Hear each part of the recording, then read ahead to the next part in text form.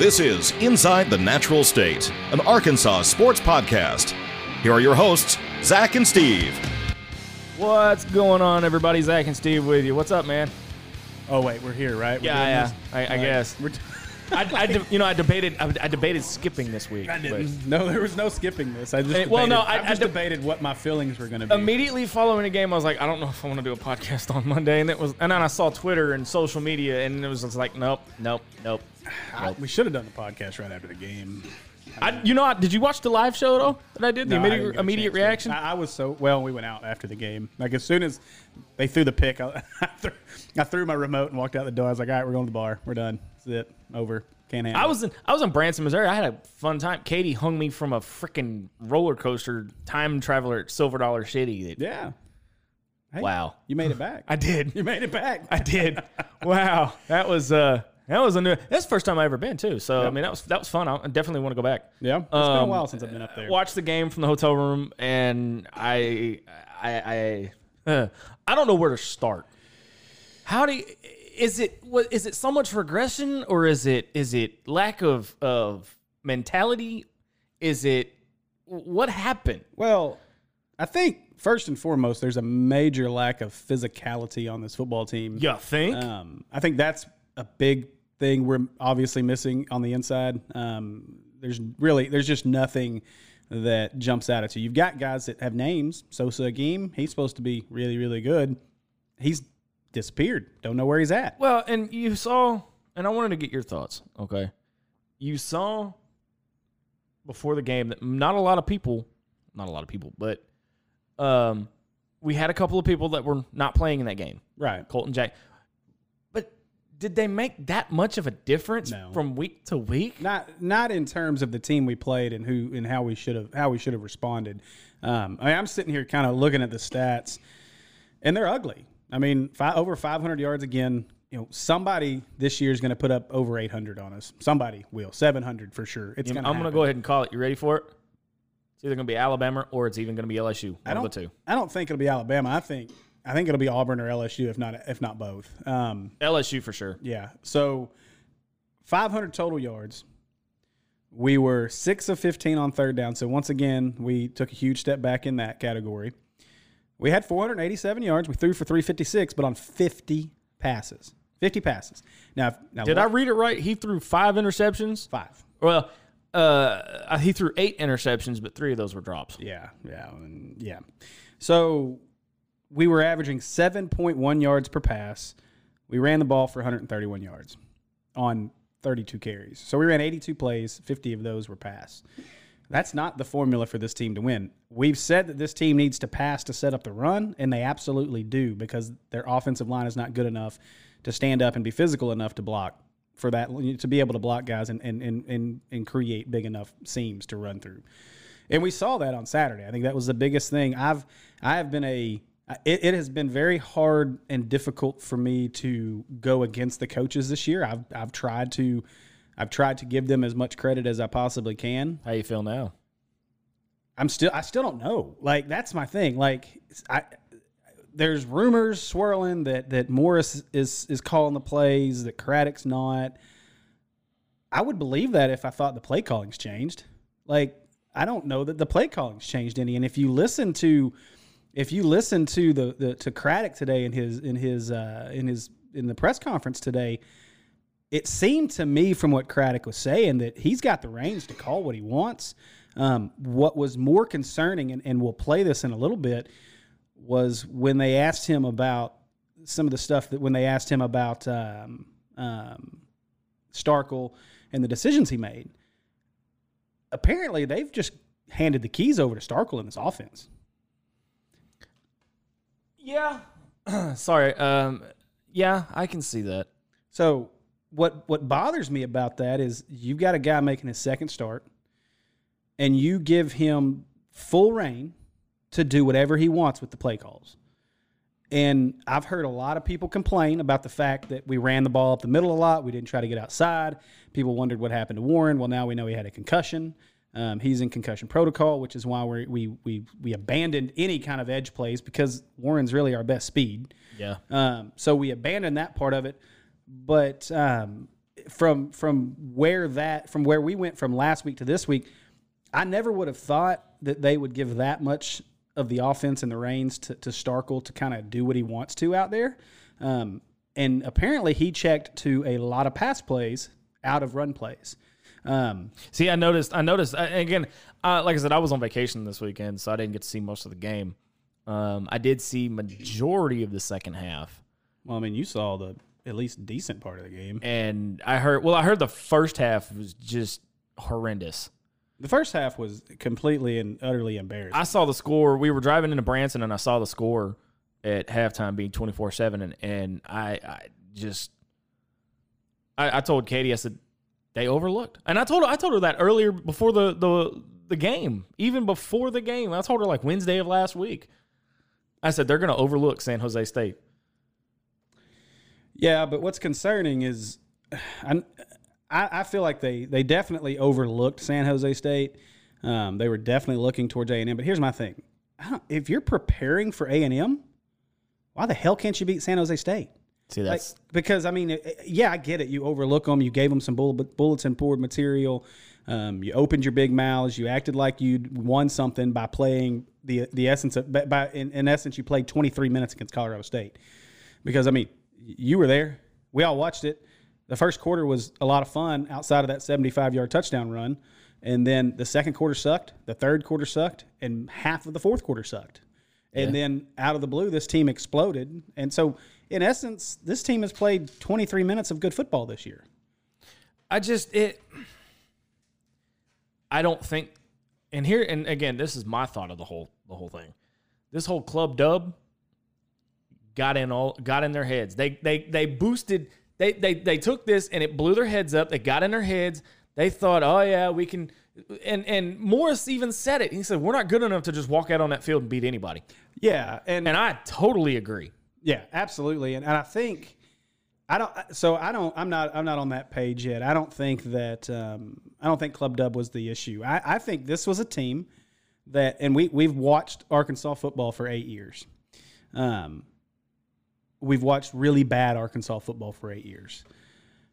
Is it really bad, or is it just less than expectations? No. Mediocrity, that kind of thing. No, this is the worst 8-year stretch I think we've ever seen in Arkansas. It's the worst 8-year stretch I can think of. I mean, I'm 36 years old, and I followed the Hogs for 35 of those pretty hard. I mean, 30 of those pretty darn hard. Yeah.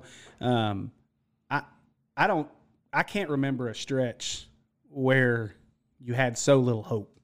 Like you would get a little bit of hope, and it would be ripped away immediately. And so to me, what I saw... I don't know. There was a couple of years during Houston Nuts era where it was, okay, we might go somewhere. And the very next week, it's a team that you're favored by, and they come up short. But that's exactly my point. We've gone so long doing that. That's my point. And so, what frustrates me about what I feel like really happened was this team, they won, again, they played 23 minutes of football against Colorado State. And in a way, they redeemed themselves for giving up that game last year. And to me, these guys felt way too good about themselves. They let that hang over. And I feel like that the coaching staff didn't prepare them properly to come out and win this football game. I think that this staff, and there may be some things to contradict as we get going, because I've got a couple of things that I want to put out there here in a bit. But I think that this coaching staff said, you know what, these kids got it figured out. Let's let them go out and do it. This is the perfect game to allow these guys to go out there and kind of do their thing, and we'll win this game. And I think the coaching staff kind of let off the gas on them a little bit. That was their first mistake in my book. No, 100%. They never should have. This team, and I've said it I don't know how many times on social media, this team does not have the intestinal fortitude to just walk out onto a football field and beat anybody. I don't care if you put Bryant High School out there with them. They should obviously beat the hell out of Bryant High School, but they can't just walk out there and go through the motions and beat anybody, period. No. This team's not good enough. And again, I said this in my immediate post game, which, by the way, set a record for live views while I was live at 80. We almost had 100 people watch that night. So thank you to everybody that watched and participated and commented. It was tough, but it was also a lot of fun because I love talking about the Hogs. Win or lose, I'm always going to talk about it and let the fans kind of vent on me. Before we go further, though, got to thank our sponsor, Mountain Valley Spring Water, since 1871. Bottled in glass.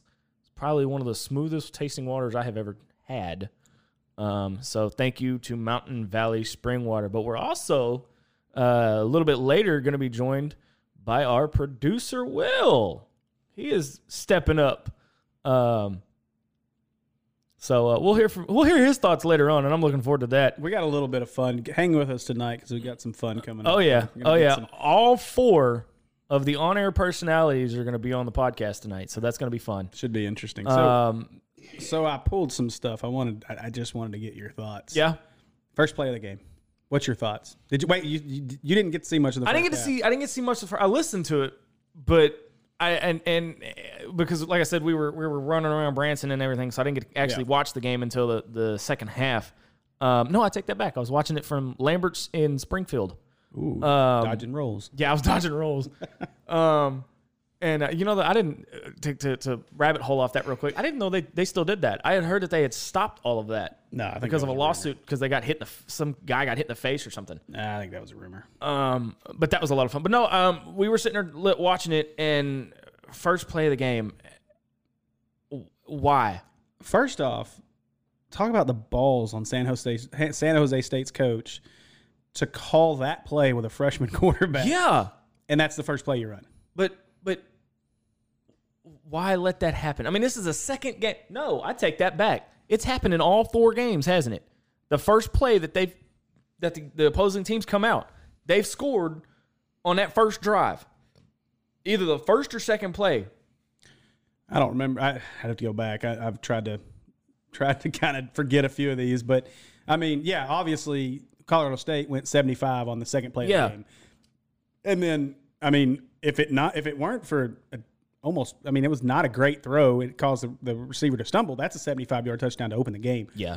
So, I mean, this was how, and for anybody that forgot, San Jose State started off with a 50-yard play, then a 9-yard pass, then a 2-yard pass. Then they had an 8-yard run, a run for no gain, 3-yard run, and then the touchdown pass to Blackwell, which is a 3-yard touchdown pass. It took them all of 3 minutes, not even 3 minutes, 2.5 minutes to score on their very first drive. San Jose State walked into Razorback Stadium and set the tone of that game. They pushed Arkansas around. They did whatever they wanted, and they made an SEC team look like a JV high school football team out there at times. There's no excuse for what this team put out on the field on Saturday. None at all. And my first thought when they scored the last touchdown, when we did, and tied the game, was, oh, God, here we go. We get to hear Morris come out and tell us how he's not going to apologize for a win again. He didn't get to do that. Here's I want to fast forward to one of the plays that I saw was that the final interception, the final touchdown that San Jose State had to win the game. Mm-hmm. There was no defensive player. When he walked into the end zone, there was nobody around him for at least 10 yards. Oh, yeah. We didn't 10, tackle. 15. We didn't tackle for anything. But what happened? That right there told me that nobody on defense, except for maybe Cam Curl, gave a damn.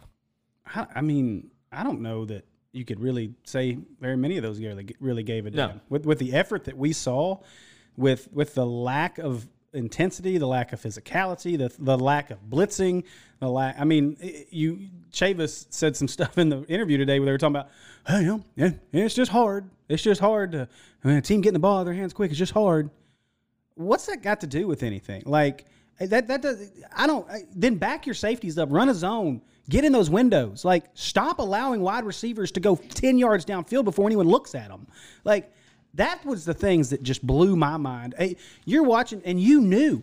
It didn't matter if it was second down, third down, first down. If they dropped back to pass, you knew a wide receiver was open. All that, yeah. and then the quarterback could stand back there for 3 days before he had to throw it. None of it made any sense. Nothing that I saw in that from a defensive scheme, from an offensive scheme.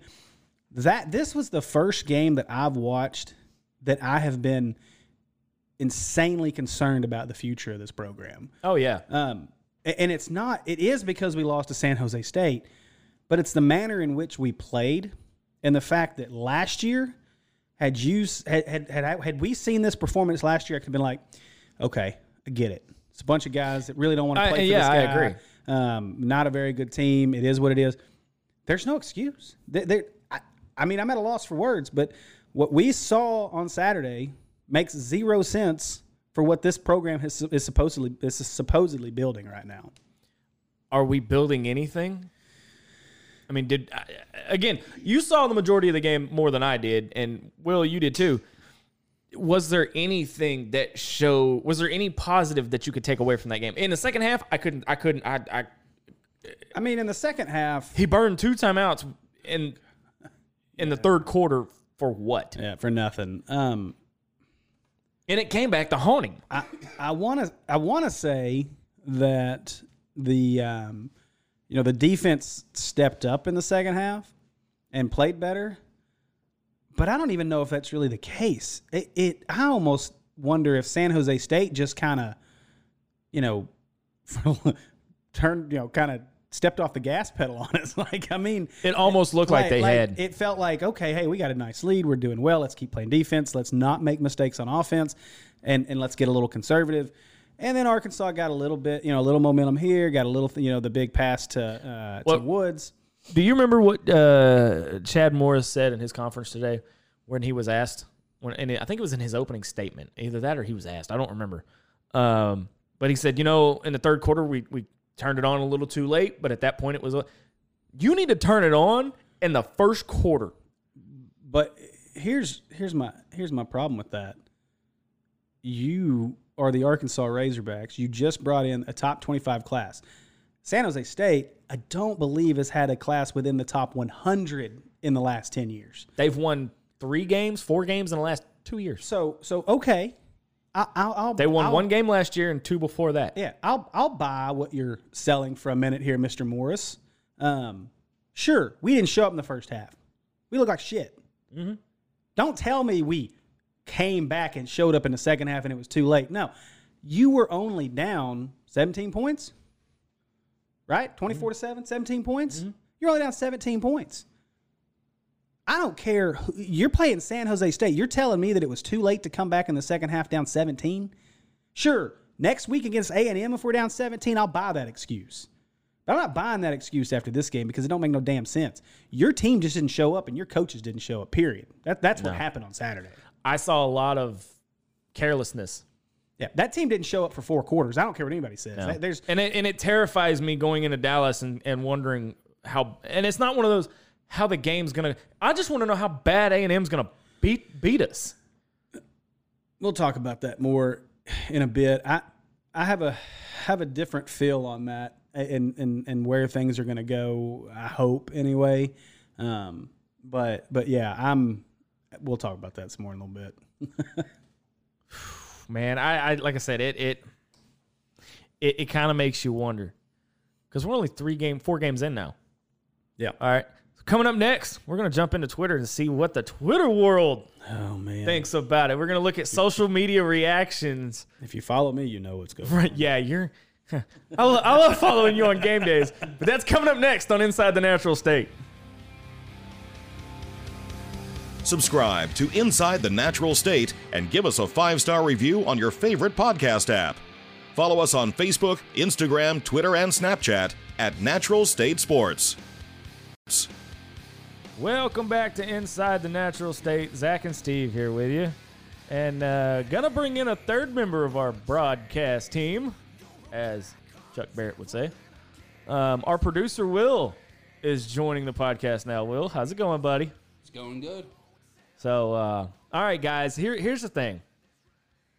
We all know social media is a big thing right now. All right? It has been for the last several years.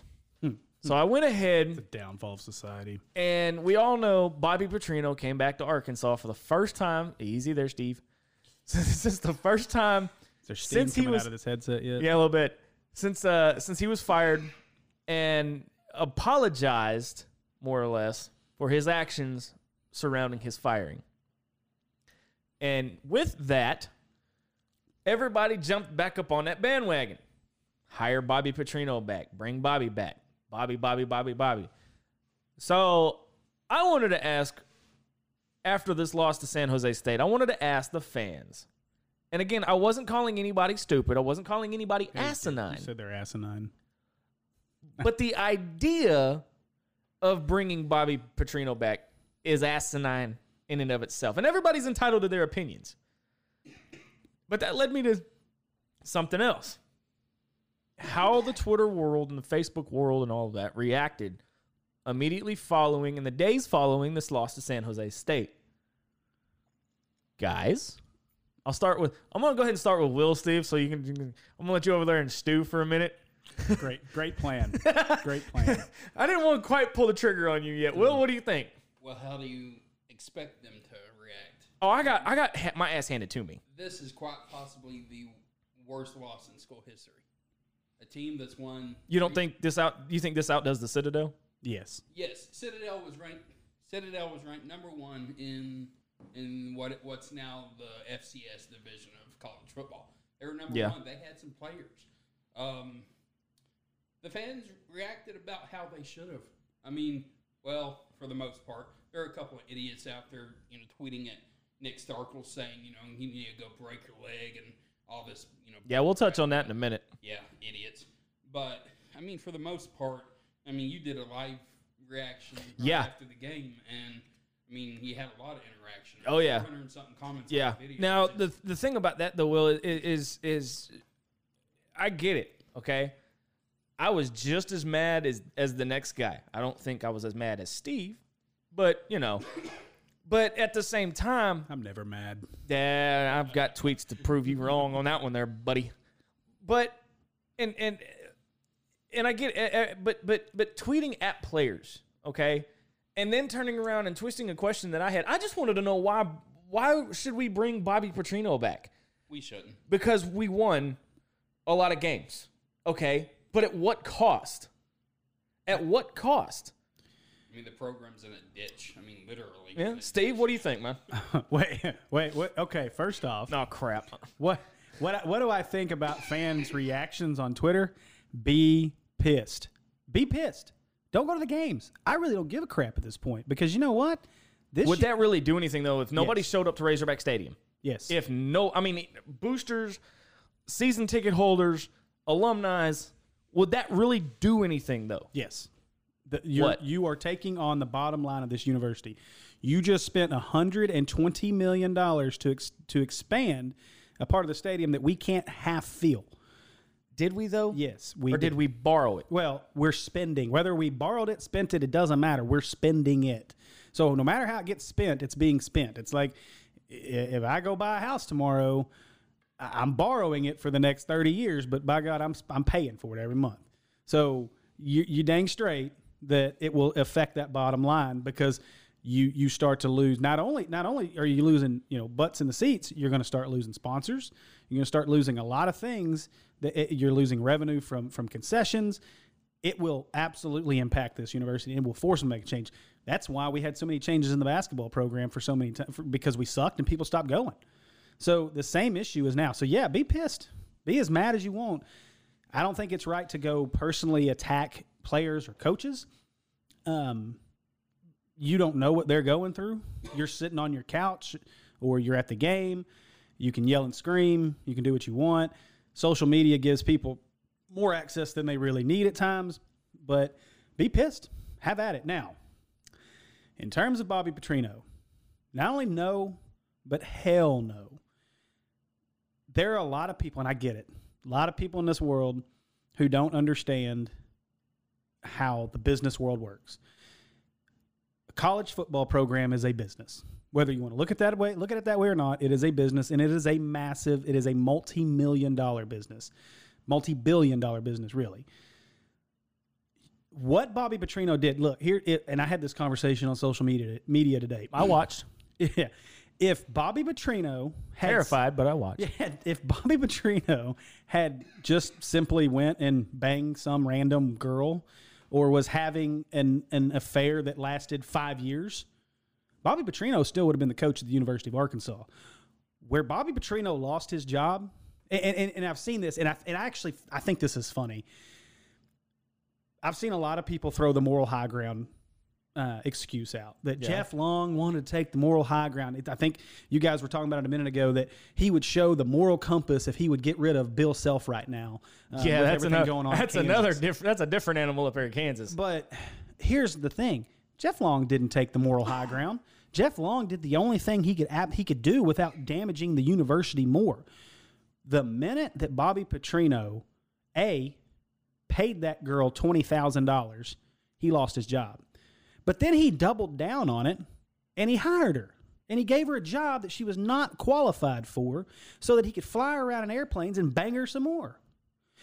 Then he goes and gets his ass kicked. He didn't have a motorcycle wreck. He got his ass kicked. No, the boyfriend caught up with him and got his ass kicked. And lied again and tried to make everybody feel sorry for him. If you take the two things in the middle, if you take those two things out, you take the money and the job out, Bobby Petrino survives that entire thing. The university had no choice but to do what they did. It wasn't moral high ground. It wasn't look at Arkansas being great. It was Bobby Petrino paid a woman and then put her on staff all for his own joys. Mm-hmm. That is what cost Bobby Petrino his job. So from that aspect, that number one, that's why I don't understand why anyone thinks that Bobby Petrino can come back. Now, I get the thought process. We have sucked royally for 8 years. The last time that anyone can think that we were any good was when Bobby was here. So I'm fine with that. I get their people's thoughts. But did you people forget what happened to Bobby Petrino since he left here? I'll remind you, he went 8-4 and 8-4 at Western Kentucky. He then went to Louisville again. I think he won 7, 6, and then like 9. Or it was maybe 7, 8, 9. He gradually progressed. Lamar Jackson fell into his lap. He won a Heisman Trophy. They won 9 games that year, and he had a Heisman Trophy winner. That was his best year. From that point on, that program continued to sink year after year after year. Bobby Petrino recruited his average recruiting class was 38th. His average recruiting class in the ACC was 7th. Bobby Petrino was not building anything at Louisville. He caught lightning in a bottle when Lamar Jackson fell in his lap. He failed to develop Lamar Jackson. You look at who Lamar Jackson is today versus who he was in college, he's a totally different player. He is a highly respected quarterback right now because of what he's doing. And just 12 months ago, all anyone could say was Lamar Jackson's a wide receiver. He ain't a quarterback. 1 year in an NFL system has taught him so much that he did not learn in college. He's out of Baltimore now, right? Yes. So when you look at what Bobby Petrino did to the University of Louisville in this last stretch, guys, 10-13. He went 10-13, and 2-10 his last year, 10-13 his last 2 years. He doesn't have a job right now. Why? Why are people on this? Anyway, I don't get it.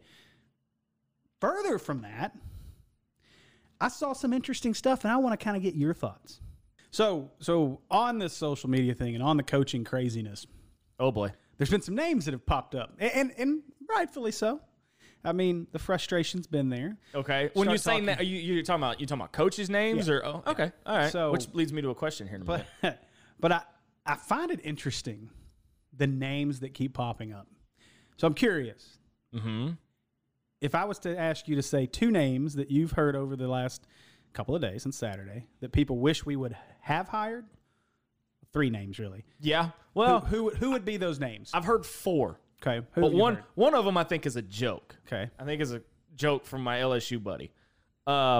Houston Nutt. Okay. Bobby Petrino. Okay. Kevin Kelly out of Pulaski Academy. And the joke is John L. Smith.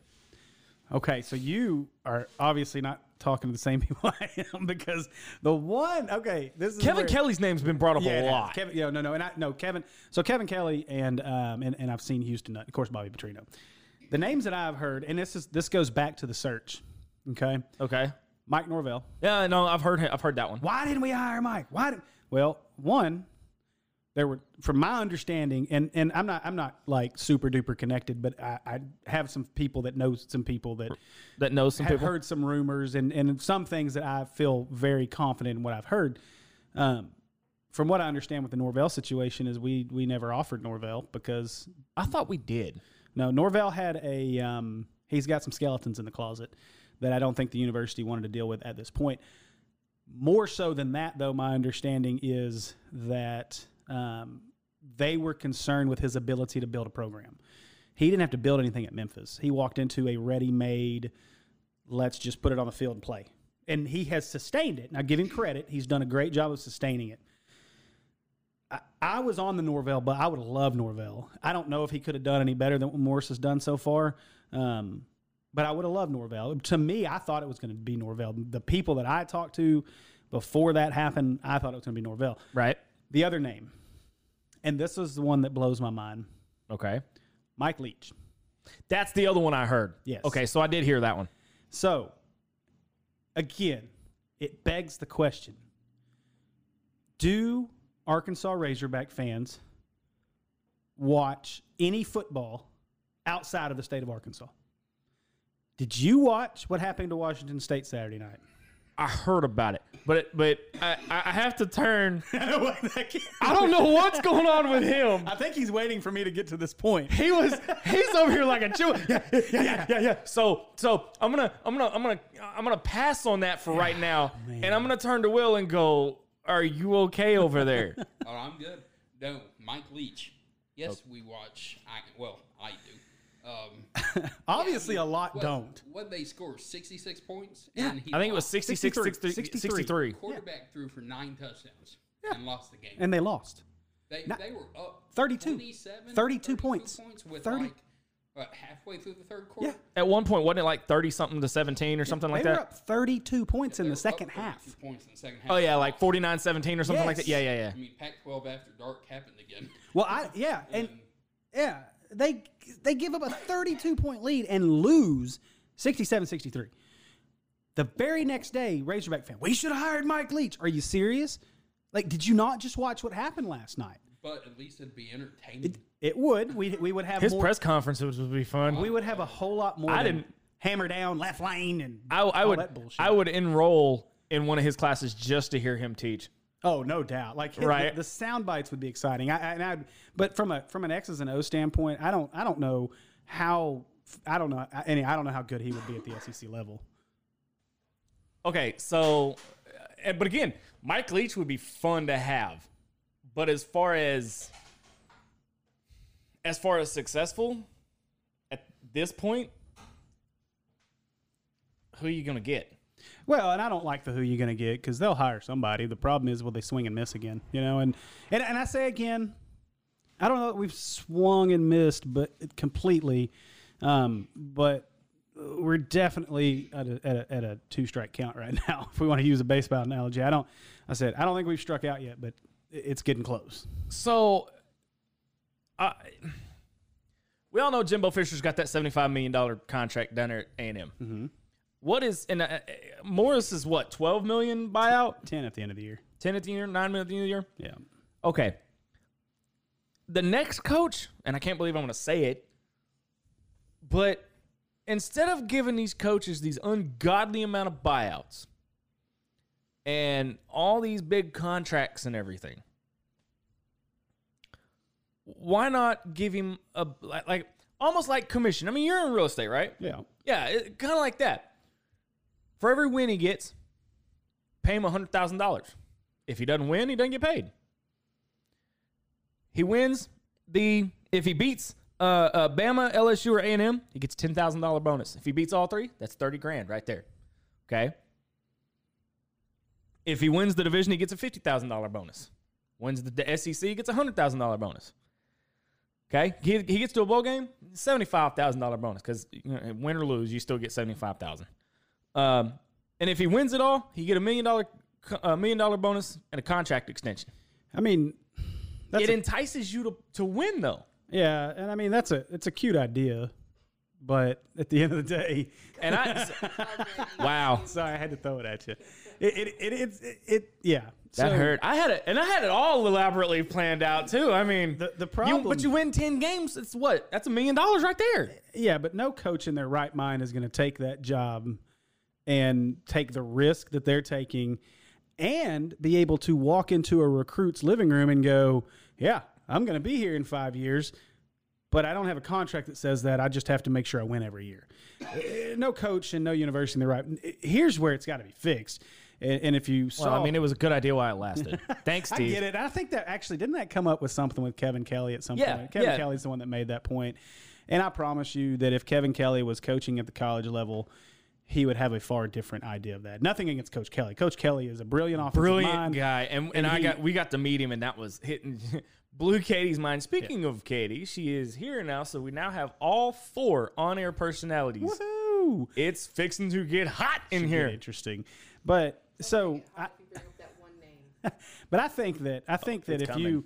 you if Kevin Kelly was at that, it was at the college. If Kevin Kelly is coaching college football, I think he has a different idea of that.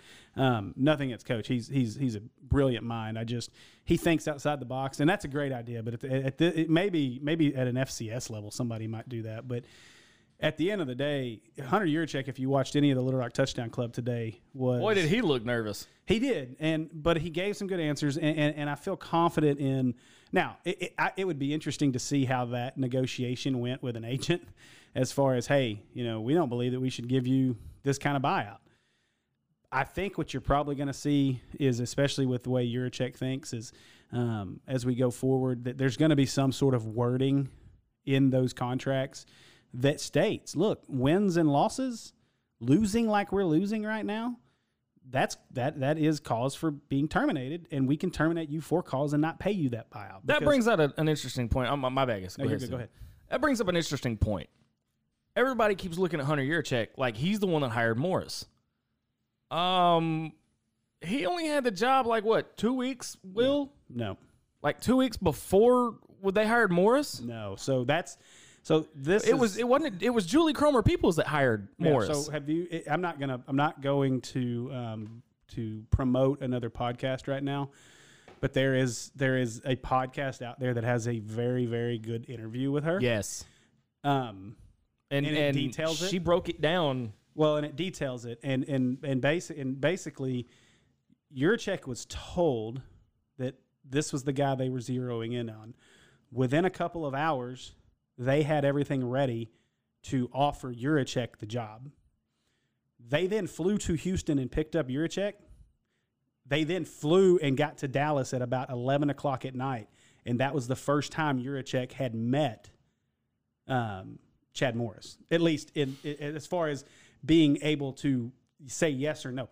This was not Yurachek's hire, period. End of story. He was asked about it by Peoples, and his response was, oh, yeah, I like Chad. He's a good coach. That was literally all he had. They sat in the living room with Julie and both Hunter and his wife and Chad and his wife. They all sat. While they're having a conversation, Julie Peoples gets a call from Jimmy Sexton, leaves the room. They work out the contract, walks back in. Chad Morris gets a phone call, walks out of the room, comes back in. They basically wink eyes at one another. That's how Chad Morris was hired. This guy's never won a Power 5 team, a Power 5 game. He hasn't. And again, I don't know where we're going to go in the future. I feel like I'm scared to death about it. But to piggyback off of what you said, there are people calling for Hunter Yurachek's head right now. And Makes no sense to me. Hunter Yurachek deserves zero blame. Now, if this team doesn't win another game the rest of the year, and Hunter Yurachek doesn't say, Chad, you need to figure something out. In my opinion, is if this team wins 2 or 3 games this year, Chad Morris needs to be fired. I'm not on the bandwagon of firing coaches every 2 years. I think it's a bad look. See, I have to disagree. I think you start with the assistants first. I don't. Not with what we've seen. And we're going to get into this later on, but if you listen to the press conferences, if you listen to the press conferences, you'll see what I mean. I'm thinking this is more on the assistants than it is on Morris. Now, before you come across the table at me, let me explain. Yeah. Morris is the head, right? Okay. He has some blame. There's a lot of blame. But I think you need to make a change at the assistant level first. See how that goes. And then go. Look, if nothing change, if he changes, look, let me think about this. All right. He fires Craddock, which he needs to, because good Lord. And we'll get into that. And he lets Chavis go. Okay. You bring in 2 more. Now, you're not going to get a Brent Venables. God, no. Okay? Everybody needs... That's a pipe dream. Yeah. Trust me, I would love it if we get Brent Venables. Oh, I got yelled at on Twitter over that. Okay? You'd have to offer $2.5 million just for him to have a conversation with you. And we did that. We've already done this. Why are we going down this road again? No, I'm Easy just saying there, that's buddy. you. I'm just saying, why? Anyway. But and nothing, and you're still 3-9, 4-8, 2-10, and you're not breaking 500. Then you got to cut Chad loose. So, but I think don't. This is about the time that I'm gonna just take a drink of my Dr. Pepper with vanilla cherry in it, and we could take a break and pick this up on the other side. Subscribe to Inside the Natural State and give us a 5-star review on your favorite podcast app. Follow us on Facebook, Instagram, Twitter, and Snapchat at Natural State Sports. We, the people. Stand tall equal, and free. In pursuit of happiness. and premium American spring water. Mineral-rich, revitalizing goodness. With a naturally detoxifying high alkalinity. And 7.8 pH. Bottled in glass. To oxygenate our brave, proud cells. The healer and hydrator of. We. The people. The Mountain Valley Spring Water. Back to the source.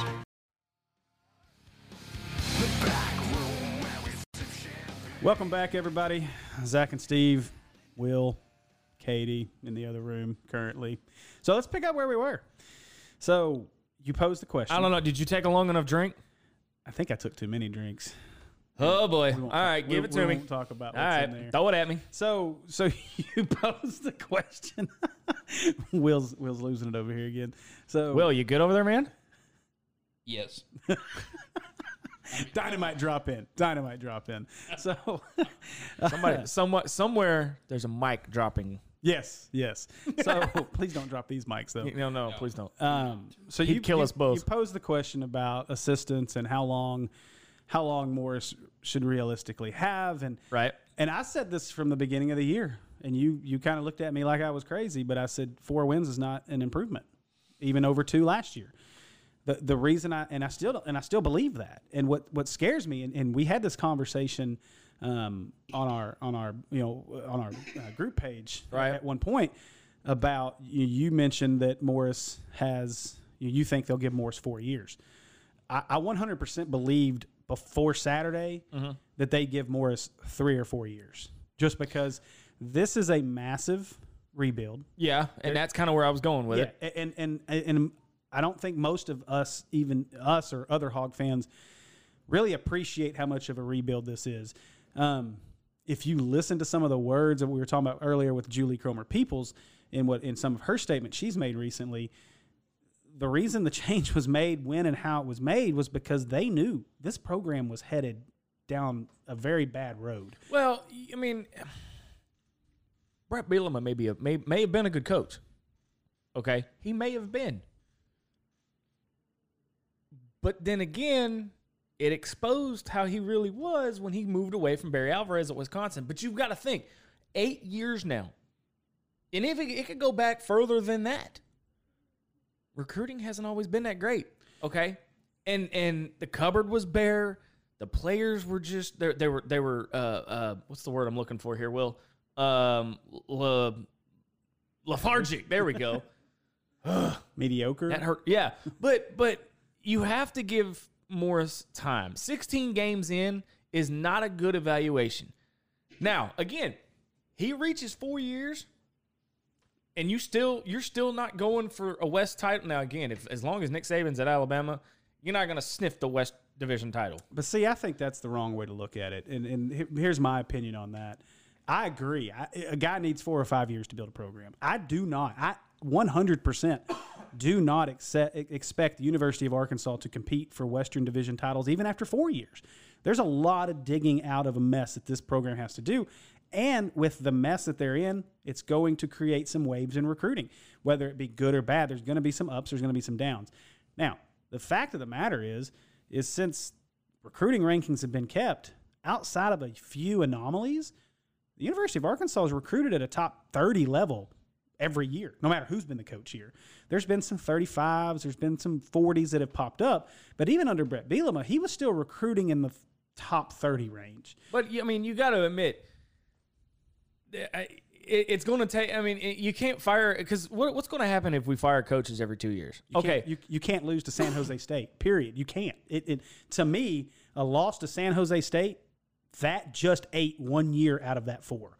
That one game ate 1 full year. I can kind of realistically see. Okay, then let me ask another question. Tennessee lost to Georgia State. Okay, right. Why does Jeremy Pruitt still have a job? Well, this is what year 2 for Pruitt as well, right? So but again, I'm not saying. Don't get me wrong.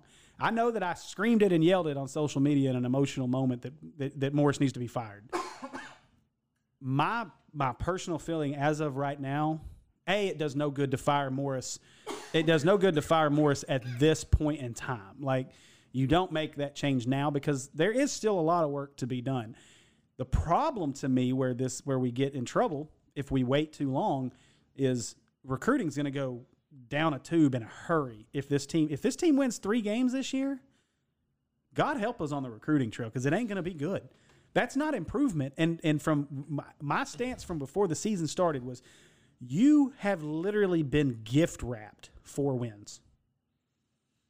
Portland State, Western Kentucky, San Jose State, and who am I missing? Colorado State, who we beat. So you were gift wrapped 4 wins to start the year, and you already lost 1. And again, we can go down this rabbit hole all night long. How do you go from beating Colorado State the way they did to the crap show we saw this past Saturday? And again, I'm for 3 years since we've had this show and have this page, okay, been right down the middle, okay? I call it like I see it. And it's exactly what I saw from this Razorback football program on Saturday was a crap show. It was. With the amount of talent, and we're starting freshmen, and where's it? No. Look at Auburn. Auburn's starting a true freshman quarterback. Okay? Auburn's starting a true freshman. But look at how many true freshman quarterbacks are starting around the SEC right now because most of the starters are out.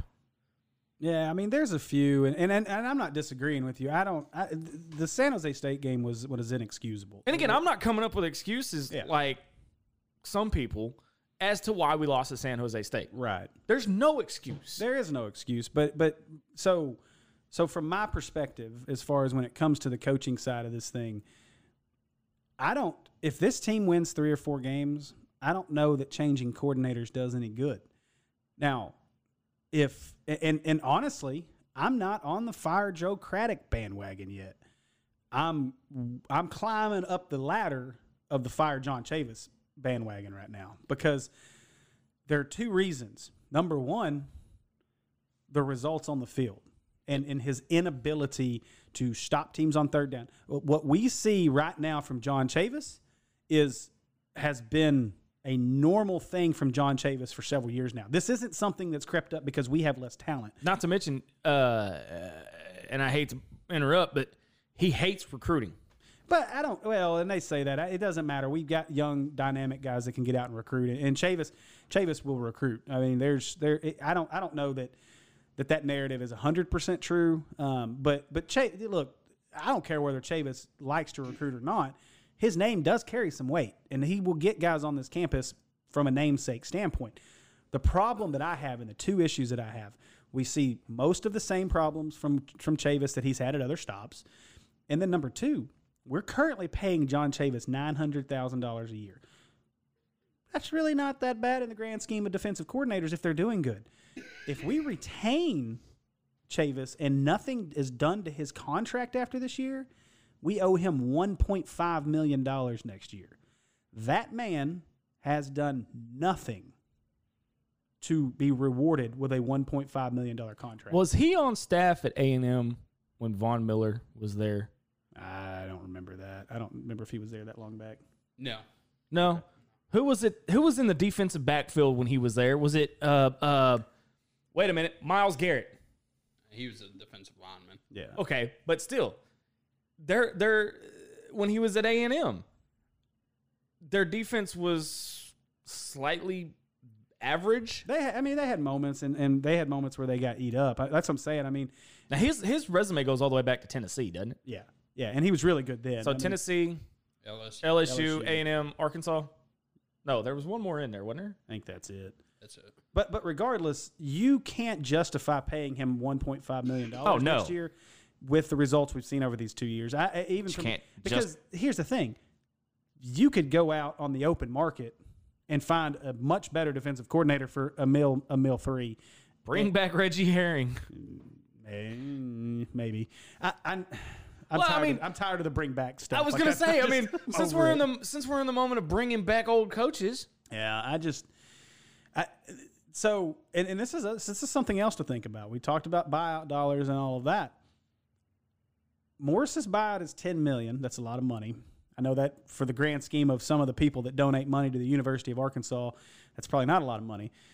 But the way that donations are counted now for businesses is not the same. These guys can't just go right off that $5 million gift anymore. That doesn't work. So that's not there's no benefit to them in that manner. Now let me ask you something. Chad Morris was hired. Who's the biggest donor at the University of Arkansas? It's not where I thought you were going, but I've got a comeback question for that. Okay. Who's the biggest donor at the University of Arkansas? Jerry Jones. Who is Jerry Jones's guy? Jason Garrett? No. Do you realize why we have Chad Morris? Chad Morris is Jerry Jones's guy. They're basically neighbors. Yeah, but you know who also recommended Chad Morris? Who? Gus Malzahn. Well, there was talk there, and Gus did, and I don't know to what extent, but regardless, my point is this: your biggest donor is your head coach's biggest backer. Mm-hmm. Do you really now? You're a Cowboys fan, who is a grandson on the team. You're a Cowboys fan. Let me ask you something: how well has that Cowboys franchise realistically been run for the last 10 years? Yeah, and this is a good time, Will, that we need to take a break. Yeah, but no, I mean, honestly. And Jerry Jones has stepped in the front of a lot of things. What concerns me is what if Jerry goes, you know what, I'm going to be hard-headed here, and I'm not going to approve of a buyout. I'm not going to approve of paying that money to him. And let's stick Chad Morris let's stick with him. We need to stick with him another year or two. We need to give Chad some time. His son's coming. We got this. What happens when that – because everybody wants to get rid of Chad. Hunter might want to get rid of Chad. But at the end of the day, Hunter has to do what the board wants him to do. More like Chancellor Steinmetz. No, because Chancellor Steinmetz ain't paying that salary either. So, I mean, at the end of the day, he's got to do what the board wants. And if you listen to what he said at the Touchdown Club today, his exact comment when asked about negativity, he said, I've had a lot of that. He said, but I've had a lot of people calling, saying, and texting me and emailing me with words of encouragement and that we're going to turn the corner. Morris can make this work, blah, blah, blah. So, I mean, yeah, I guess. But then again, but again, you got to know that him and I'm not taking anything away from David Basil. All right. Met the guy, talked to the guy, him, Tommy, and all of them. Okay. But you got to know there was a conversation with the two of them that was, here's what you can ask, here's what you can't ask. I don't know. I thought the questions that Baz asked were pretty hard-hitting at times early on. I mean, and I also thought that it made I thought it made Hunter a little uncomfortable at times. He did a lot of leg rubbing. He was trying to get the sweaty hands, and it's a guy that stands in front of millionaires on a daily basis. Yeah. And for him to get up there and be as nervous as he wasn't standing in front of millionaires. He was standing in front of the average Razorback fan. But it doesn't matter. My point is he stands in front of people that should make him a lot more nervous than the questions he was asked did. today. He looked really unsettled. There were times where he looked uncomfortable, and he kind of tried to pass what was being asked. Did you see fine. what could have been known as, and what's been known on Twitter today as the kiss of death? Yeah. Do we don't have that clip loaded, do we? Of him being asked by one of the media guys, have you spoken or had any conversation with, and that's okay if you don't.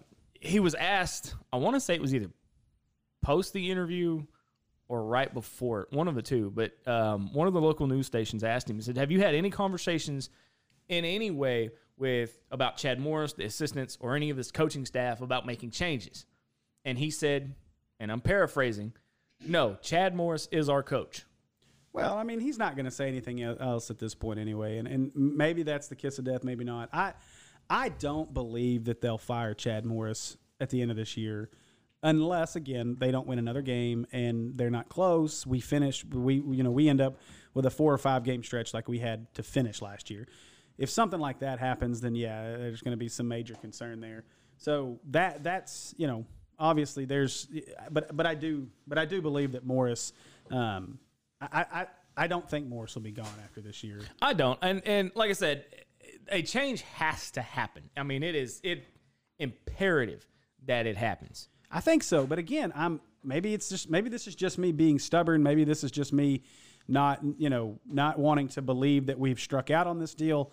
But again, I'm not so much in the camp of the folks that think Craddock is terrible. Like I said, we knew what we were getting in Chavis, and there is some deficiencies on that side of the ball, obviously. The popular thing right now is to say fire the coordinators. Before we fired Mike Anderson, the popular thing was fire all his assistants. I get it. We're grasping. The problem to me is over the first 4 games, I've seen a lot of bad execution by the players. Right. And I've seen some bad moments of game planning and bad decision making. Now, here's the thing. We're not privy to what so where's that clip? I wanted to ask you, and I've got one where I have time to do that longer clip. Yeah, well, I was thinking of the one with Craddock because it made me think. But if you got the one with Chad, play that. Okay. Hold on, Will. Before you do. Okay. And I don't think we loaded this one. And I forgot about it. The one where he says about the pregame, where he noticed that they were too loose. No, I don't have that one. Okay.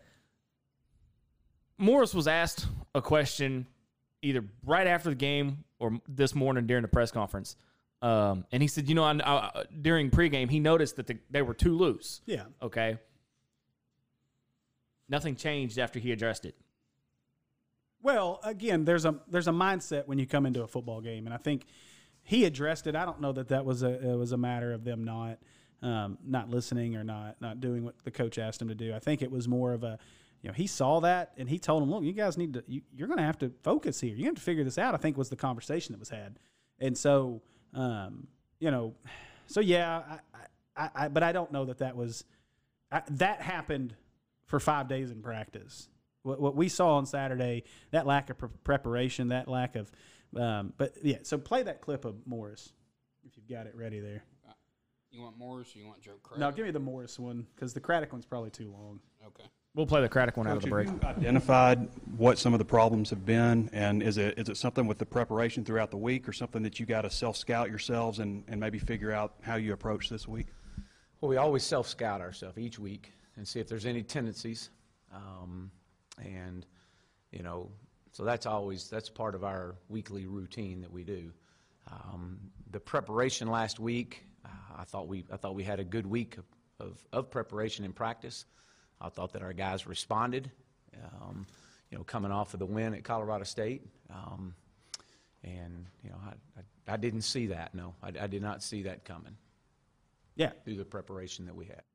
So how do you not see? Well, here's my thing. He said that throughout practice that they responded well. So what changed? Who? How? What? I mean, what are you talking? What I don't understand is what the hell did you miss? Because there is no way in hell that this team was prepared through last week. That right there concerns me more than anything any coach has said so far. Because there is no way you can tell me that this team got on the practice field last week and prepared to a point to beat San Jose State. Because if they prepared as well as he thinks they prepared, then they would have won that game. They may not have won it by 20 or 30 points, but they would have won that game by 2 touchdowns. You would have looked at it as it would have been seen as another Portland State win. Well, possibly, but I mean, we played much better offensively at times, especially late in that game, than we did in the Portland State game. So for me, yeah, absolutely. I think that from that perspective, that if I don't know what Morris was looking at, I don't know what he saw in practice, because what we saw that was built up to that point. Are we breaking? How much time we got? Oh, okay. I'm going to go ahead and wrap so we can gather our thoughts for the next segment. All right. When we come back, we're going to have all 4 on-air personalities from Natural State Sports, and we're going to have some rants. Yeah, this should be fun. But before we go, I want to get your SEC power rankings for this week. Okay. All right. And I'm a little embarrassed about mine, and I don't want you, William, to say that I just copied ESPN's. You did. I didn't. No, I didn't. I tried. So, all right, what do you guys got at number 1? So, number 1, I got Bama. Yeah, I've got Bama. LSU. See, I wanted to put them up there, but I don't know. I got Georgia at number 2. Bama. Georgia at number 2. Why do you have Bama at number 2? I'm not going to put them number 3. Yeah. They're not the third best team in the league. No, but they're not. Well, yeah. Number 3? LSU. See, I got LSU. Georgia. Georgia's not the third. Well, the top 3 are. I have LSU as number 1. Yes. Yeah. You got, top 3 is fairly interchangeable. Yeah, the top 3 and the bottom 3 can go either way. Can I just say something? Oh, before God. we continue this? I'm scared. The SEC is mediocre as hell this year. Yeah. There's 4, and then it's like literally. It's just the top 3 and the bottom 3 are right there. The top 4, and then everybody is just hoping that they could be halfway competitive after that. But it's been that way for years, though. Number 4 is Auburn. Yeah. Auburn. Who you got at 5? Florida. 6, A&M. A&M. That one was tough for me, but at the same time, I mean, I didn't want to put them, 7. I've got Missouri. I have Missouri as well. Scary. Number 8. Mississippi State. Same. Oh, jeez. Number 9. Ole Miss. What? Kentucky. See, I got Kentucky. I'm not as surprised as that. I mean, again, how do you have Ole Miss ranked so high? Kentucky's quarterback. I mean, yeah, but I think Kentucky's got a better defense, though. Kentucky. Yeah, I mean their defense is good, but Mark Stoops has got. Almost called him Bob Stoops. Can we hire him? Yeah, right. Please. Number 9 is Kentucky. Number 10, South Carolina. Kentucky. I got Ole Miss at 10. Oh, Will. Number 11, Ole Miss. South Carolina. Well, make sure I'm the odd man out here. I got Arkansas at 12. Me too. I got Vandy at 12. No. Well, I did that. Now, if they lose to A&M, they're going to the bottom. They're 0-3. I don't care. 0-4. They scored 30-plus points on LSU. See, he's got a point there. They are 0-3. That's the same argument Arkansas fans I don't used care. last year against Bama. Well, Man. it was a valid argument. I mean, LSU scored 66. Yeah. 68, something like 60, that. yeah. They still lost by 30-something points. They still scored 30-plus. Well, I got Vandy at 13. Tennessee at 13. Tennessee. Okay. I got Vandy at 14. And I got Tennessee at 14. Arkansas Razorbacks at 14. You suck. So. Well, no, I mean, I had them at 7 last week. Yeah, that's true. Yeah. I mean, I was drinking a little Kool-Aid, but I mean, so let's be real. That's where coaching comes in. Yeah. You had them 7 last week and 14 this week. coaching let not only the team down but the fans. Yeah, absolutely, 100%. And again, we'll get into this when we preview A&M in next segment. But if they don't come out and respond, and I'm not saying they have to win. Yes, they do. Well, yeah, no, they have to win. But act like you want to play a game. Yeah. Okay? If they don't, it's going to be a long year for us Hog fans. Yeah. Well, and just the reason that I have Arkansas at 14 is I still feel like Arkansas has played 23 minutes of football all season. And that's realistic. Like, I mean, you realistically could have and almost should have been beat by Portland State. You lay an egg against Ole Miss. You start the wrong quarterback, and then you bring Starkle in the second half, and you couldn't get it done. You played your best 23 minutes of football against Colorado State, and then you get manhandled. And there's no other way to put it. You got manhandled by a very, very, very bad San Jose State team. We paid the highest buyout in the country. Okay. Or not buyout, but a payday. Yeah, biggest payday to lose. Did you hear Hunter's response to that today?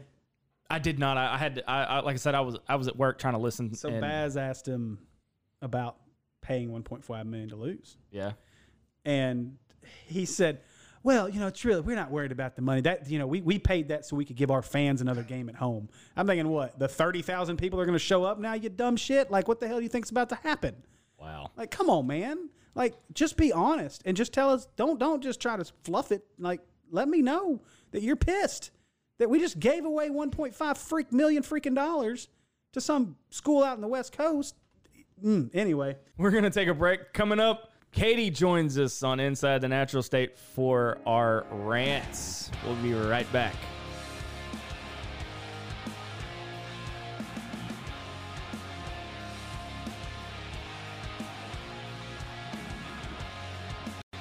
Welcome back, everybody, Inside the Natural State. And this shall be the fun part. So we've covered a lot of things today. I've missed half of it. You have. I know. But you've heard it. I've heard it. You just came running in here like I was like about to lose my mind and take out Zach or something. I heard a truck and then something about $1 million, and I was like, "What?" I don't have $1 million, but I got a truck. So this is going to be the fun part. We've asked you guys to hang around. We've got a few folks to throw some rants out there, and we're going to let Katie from the live show here take off with it. Okay. So rants away. So my thing is Chad Morris started the year with the strip him of everything to kind of teach him a lesson. Are you showing me my timer? Yeah. Keep up with mean. I'm going to be distracted the entire time. We watched me with baseball, y'all. Red light. Right? Anyways, no. So he stripped everybody of everything Razorback at the beginning of the season, which I thought was a good idea. And I think it was, the idea behind it was, I guess, different.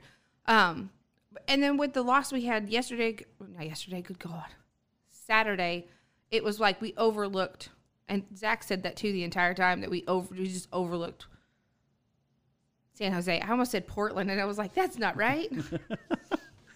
So I did some research today, and I was like, what would stop Chad Morris from doing that basically to their uniforms?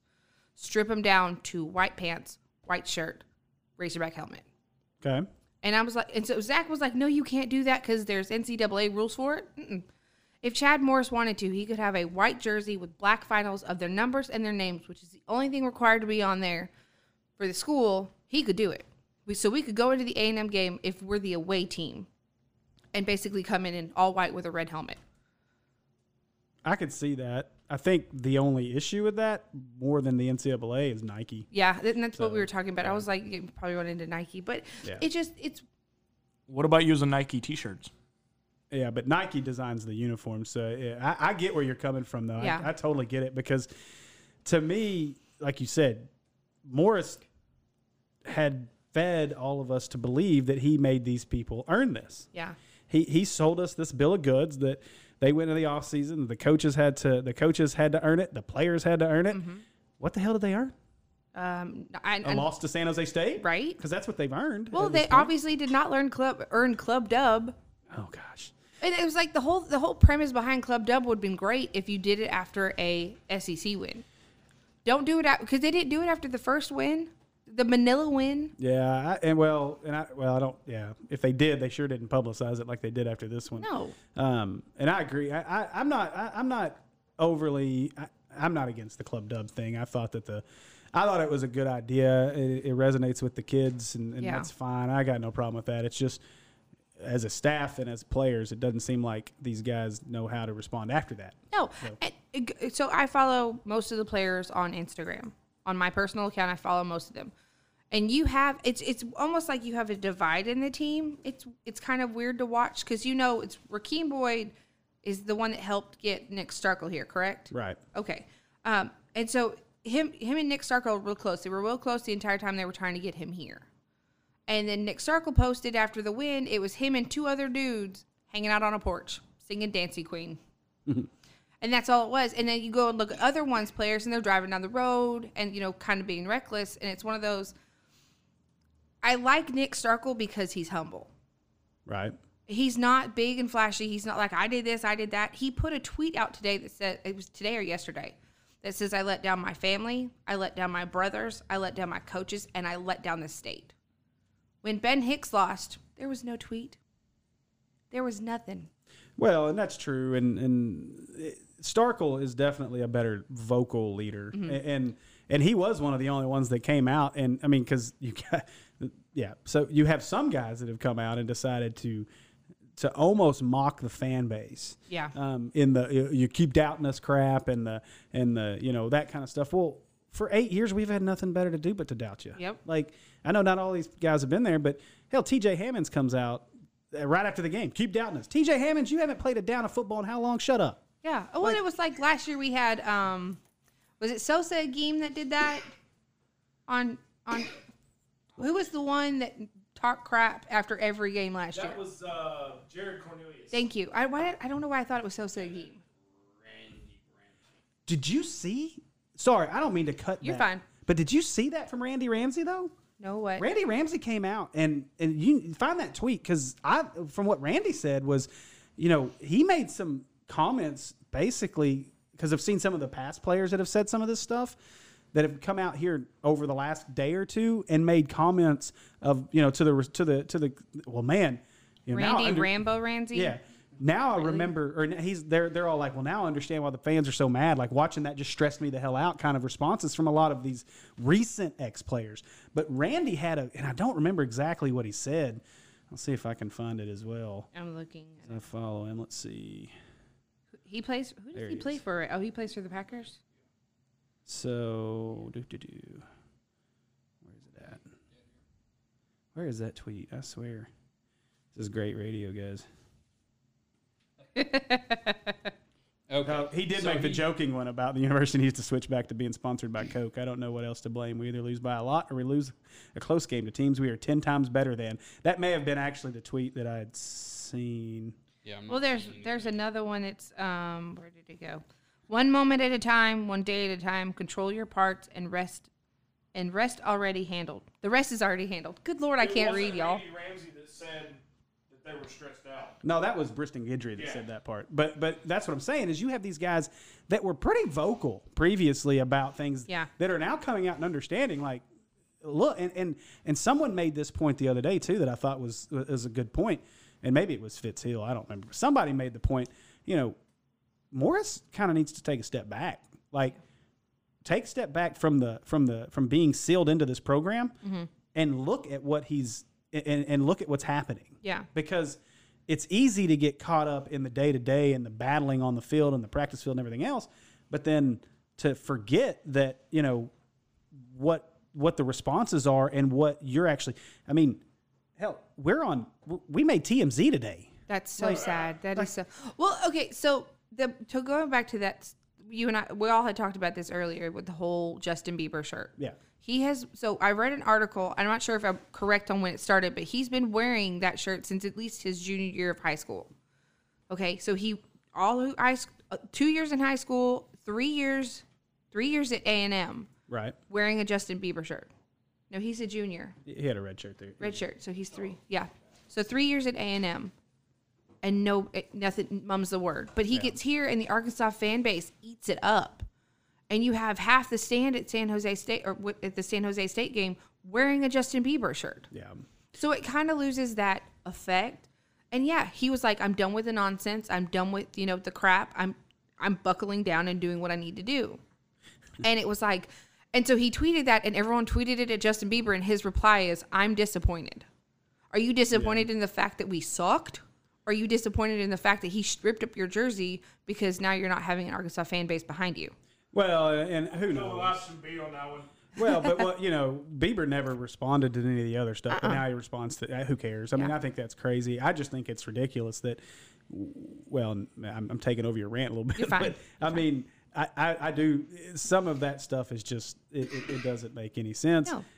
But I'm glad because this team doesn't need distractions. This team can't afford distractions. No. This team cannot grow being distracted. They had enough distractions last year, and the team gave up. Mm-hmm. They don't need that this year. No, and everyone wants to like immediately jump off of the the Starkle Sparkle, and they're like, well, we need Hicks needs to come back, and we need to let KJ do this, and we need to do this, and it's like he knows his mistake. What'd I do? He knows where he faltered. He knows where his mistakes are, and he's willing to own up to them. Yeah. He's the only Razorback player I've seen go on social media and say, I messed up. Last week after Portland State, Colorado State, thank you. He went on there and he was like, my mom's trying to hook me up with trying to set me up on a date. And I blatantly told her, and he put this on a tweet, I'm focusing on football. That's my girlfriend. Yeah. And then you have this week where he came back and he was like, I let all y'all down, and I'm going to do what I need to do to reconcile it. Well, and that's what you want to see from a leader. I think I retweeted that, and that was that's a big part of it, though. That is where the support needs to be. As much as we may not like the coaches, we may not like what we see right now. I at least don't personally attack these guys on Twitter, and support the guys that are being leaders right now. Because we haven't had a lot of those in a while. No, we haven't. So. Who's our captain this year? Now they've got So Scuda, Sosa, and somebody else on defense. They have 3 permanent defensive captains and 1 rotating offensive captain. I think is how it works. Okay. So they've rotated a different guy each game for the offensive captains. I think Starkle was last week, and I forget who was the offensive one this week. So. Okay. Well, I'm being told to wrap it up. Wrap it up. So that was my rant that we if he was smart, he'd go to all white for the A&M game. Well, if nothing else, you take I mean, one of the things that I was curious about too is he talked about the accountability piece, and he keeps saying he's holding people accountable. And then he was asked there was another clip in there that we're not going to be able to share, but one of the things he said in his press conference today was somebody asked him what accountability looks like, and he literally just sidestepped it for 5 minutes. Was like, well, the way he would not answer it. And again, I don't expect him to throw coaches and players under the bus, but I mean, let's be real. Well, I mean, we all saw it. Yeah, he has a little accountability during the game because we watched it. Where if you have a like a fumble, I guess, or if you do something wrong, you're pulled off the field for one play. Yeah, and they should, but I want to know what the accountability looks like for losing to San Jose State. Yeah. We will definitely find out on Saturday. Yeah, we'll see. I don't know. All right, I'm gonna give you your stuff back now. All right, Will. Let's. Will's got like something typed out over here. This dude is prepared and ready. He's about to kill this. Well, so I mean, I've been a Hog fan for years, and the last 8 years now, it seems like we've been just kicked in the gut over and over again. It's come to the worst of the worst this week, losing to San Jose State. We were a 21 favorite against this team from the Mountain West that won 3 games in 2 years, and our defense looked like crap. The first play of the game, a 55-yard bomb. Then just a couple plays later, 2 minutes, 3 minutes into the game, they score. Offense turns around, goes 3 and out, and guess what? The defense is right back on the field. It's just ridiculous that our defense cannot seem to stop a Mountain West offense. I mean, so 2 straight games against the Mountain West. You've got Colorado State, who, 500 yards or 400 yards to them, and then 500 yards to San Jose State. So, 900 yards against the Mountain West. What's the SEC going to do to us? I mean, it's going to be ridiculous. So we may lose every game in the SEC by 20 points or more. So, but no, you have to look at the statistics for San Jose State. I mean, their passing offense was not very good against, the other two teams they played. 200 and something per game. They come into an SEC West house. Donald W. Reynolds Razorback Stadium. They passed for 402 yards. It's ridiculous. And our defensive coordinator, John Tavis, SEC coach for 20 years, 20 plus years, and he can't figure out how to stop these short passes that they're doing. I mean, for goodness sake, our defensive backs were going, 10, 15-yard cushions the whole game. There was no one around. And that last play did it for me. It just irritates me because, come on. Against Ole Miss, we were playing press coverage, were we not? Our defensive backs were up on the line of scrimmage, and we even pointed that out. We hadn't seen that in years. And so that just, sorry about that. But, and then you look at the defensive line. How embarrassing was that? 5 QB pressures the whole game. 5. And you have 4-star defensive tackles on that line. Yes, supposedly really good defensive tackles on that line. Very good. So I just and you mentioned earlier tonight that this is year 2 of the contract under Chavis, and this is he can sign a new contract and he's going to be paid $1.5 million and stuff. I just don't think that we don't have to fire him, but we just don't renew his contract. Yeah. So, so there's not going to be any kind of, assistant coach payout or buyout there. So we just don't need to renew his his contract. He's getting up there in age. It's the same stuff that was happening to his defenses at A&M. The infamous 3rd and Chavis. It could be 3rd and 20, and they're going to convert. And it's ridiculous. But that's my rant on the defense. But I'm thinking 20 years in the SEC, and this is all that he can tell the media when he's asked how he's going to fix it. The other team was better prepared. We came out, and I know you're wondering how does it happen. I am too, and we give up a big play to start the game. We're going to find a way to get it fixed. I don't have the answer right now at this point, but it's coming, and we've got to play much better, and we're capable of playing much better. But give San Jose State they did what they needed to do. They were well prepared. With that, I'll start taking questions. So why weren't we well prepared against San Jose State? Our players ranked at least 3 stars. I don't know that there was the quarterback for San Jose State was a walk-on. Yeah, now he's a 5th-year senior, but he was a walk-on. And so that's just so frustrating. Well, it's like I told Steve earlier in the show. Did you see the last play where they finally put the nail in the coffin? Yeah. 10, 15 yards, nobody was around him. He walked into the end zone. And then we go to this clip that we heard from Joe Craddock, which it has been played all over social media today, and it's not as bad if you listen to the whole press conference as me and Steve were talking about earlier. But it's still, Craddock said, that they didn't play so well the other night, and I don't know what it was. It's something you'll have to ask them. Just listen to the tone in his voice. He sounds defeated, but my thing is even as offensive coordinator, when you're putting a game plan together, you're with that offensive line coach. You have certain protections and everything for the certain kinds of plays you're going to be running. So my thing is I guess it comes down to how many times they checked at the line of scrimmage to a different play, audibles and everything. But even then, it's really crazy to think that your offensive coordinator is just like, he's stumped. He's so out of his league. He needs to be gone. So, both coordinators need gone. Offensive line coach needs to be fired as well. No prior experience.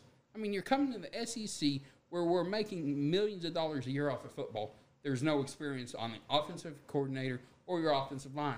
2 of the biggest positions in the SEC that you have to have experience at. So there's that. Again, I found this tweet from a former player, Bijan Jackson. He tweeted this evening about 6:17 in response to that quote from Craddock that Kelly Stacy shared on Twitter. He said, I mean, I usually just keep my mouth shut, but this quote from a coach is just unacceptable. When you have former players on Twitter that are fed up with this, that's just been gone from the university for a couple of years, saying that kind of stuff, we know that this program is now in an all-time low. That is, you're right. I mean, he's spot on. You're 100% right. And I mean, you know, the concerning part to me on that too is when you think about, not only did Craddock say it, but Chavis said it. Both of them said, I don't know. I don't know. Well, all three of them. I mean, they all, if you watch it, they all sidestep certain questions. Well, and some of the questions that Morris sidestepped is semi-understandable to me because, again, I know that they don't want to, and they don't want to throw these kids under the bus. And honestly, let's be real, this is a fragile team. So while I promise you, from what I've heard, that Morris is not a nice guy on the practice field. Morris is not a nice guy in the meeting rooms. You know, a lot of people are like, we don't need the nice guy coach. We need Petrino because he was a jerk. My understanding is Morris is quite a jerk when it's behind closed doors with these players. But at the same time, the worst thing they can do right now is jump out and throw kids under the bus. But the other worst thing that they can do right now is come out and say, I don't know what happened. Ask them. No. Now, I got the feel from that clip or from that part of that he meant more of, you know, I don't know what their mindset was. You're going to have to ask them. Kind of like, I don't know why they didn't go out there and do what they're supposed to do. In terms of from their mentality and what they, you know, the fact that they just got pushed around. Because at the end of the day, you get pushed around by San Jose State. That's a mental thing. It's not physical because you should out physical them all day long. You didn't show up ready to be physical, and they did. Period. Do you have that clip? Which one? It's a pretty long clip unless you just play that one of it. So just that. You just have that one clip of Craddock answering that one question? The offensive line had a real good game against Colorado State, and I don't know how their defense compares to San Jose, but it seemed like the offensive line struggled the other night. What was the difference in those two games from an offensive line standpoint? Yeah, I think that's something, to ask them. I agree. I think they played pretty well against Colorado State and not so well the other night. And I don't know what it was. I really don't. I think that's something you'll have to ask them. But we honestly felt like Colorado State's D-line was better than San Jose's, and obviously we didn't go prove that in the game. That's concerning. Did you hear the tone in his voice? Oh, yeah. There was no inflection. Yeah, well, and I don't know, but I think they're just beat down. And now let's remember something else. And again, I'm not trying to make excuses for this stuff. But the question was also asked of Morris late at the end of his press conference. I think it was Trey Biddy that asked him about Jevin Sneed. Now, I don't know what. So fill me in because like I said, I don't know the connection between him and Morris. Morris coached Sneed in high school. Okay, he was his high school coach, and they were extremely close. Extremely close. Morris nearly broke down in tears when he was asked about it at the press conference. Okay, so. And I don't know that same connection exists as much with Craddock and I don't think with Chavis at all, but with Craddock. And so part of me, these guys are beat down. I mean, this has been a rough 4-week stretch. This is not the 4-week stretch it's not the 4-week stretch we expected. Well, the next 4-week stretch isn't going to be any prettier. But I think that's the point. And I think that's why you see some guys that have that mindset, because this was your 4-week stretch to really kind of iron some kinks out, to prove some things, and to be 3-1 or 4-0. That was the expectation. You're 2-2, and it's not like you lost to a average Colorado State team and Ole Miss.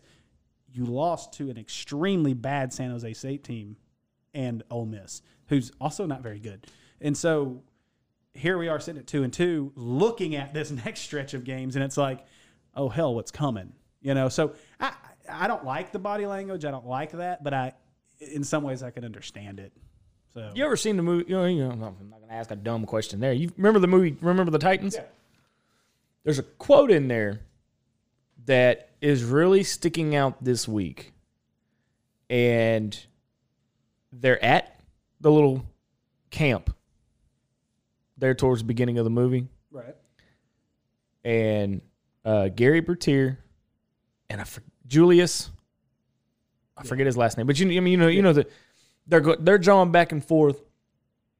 Julius looks at Gary and says, "Attitude reflects leadership." Tell me that doesn't resonate with body language. 90% of everything you say is through body language. Is nonverbal. Yes. So that brings me to my portion of this rant. Oh, crap. I suppose. I'm a dead man. No. I'm gonna spare you on this one. Thank you for that. Just save it for next week. Honestly, I've struggled on where my rant was going to come from. I almost wasn't even going to do a rant because I feel like I've ranted for the last hour and a half. But a thought came to mind and a video came to mind, and I'd like Will to play this clip, and then I have a feeling I know where you're going. Spend 3 minutes pissed off. So that's what happens when you leave. Hell yeah! Let's go! I didn't see 173 points tonight.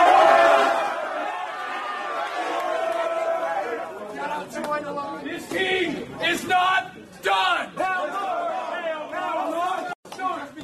And all that's changed between this week and 2 weeks ago is that you chose to believe. Hell yeah. You chose to believe because it got scary in the end. And then we made the plays we needed to make to win. Clock drive to win it. Defensive stops to shut it out. Let's go. I'm so proud of you guys. Euphoria.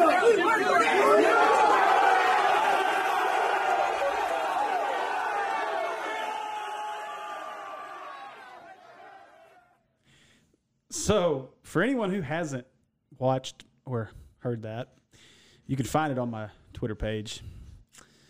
That was San Jose State in our visitors' locker room inside of Razorback Stadium. Do you know what resonated to me the most out of all of that? Was when that coach said, "I didn't see 173 points." Do you know where that came from? Sorry if I'm peeking the mic, but I'm about to get highly aggravated. That came from a bunch of kids on our football team talking shit. Now, please explain to me why anyone on our football team was talking anything after that. Sorry. Please explain to me why anyone on this football team was giving anybody any sort of bulletin board material. These guys came out last week and thought they just won the national title. I swear that's what they felt like. They came out and we're going to put 70, 78, 173 points on them. I want to do this. I want to throw for 400. We want to run for this. We want to shut them out. We want to shut out. Our defense is going to dominate them. They talked this big game for 5 days. They handed a team that's coming off a bye week with tons of bulletin board material. Then, not only did they talk all this crap, they then walk out onto the field for pregame warm-ups, and they're dancing, they're grabbing cameras, they're getting up they're trying to make sure they're on the jump. They're literally acting like Zach was as a fan last week in the stands, trying everything he could to get on the Jumbotron. That's what our players were doing on the field. It's perfectly okay for Zach or myself or anyone in this room to be excited about being on a Jumbotron.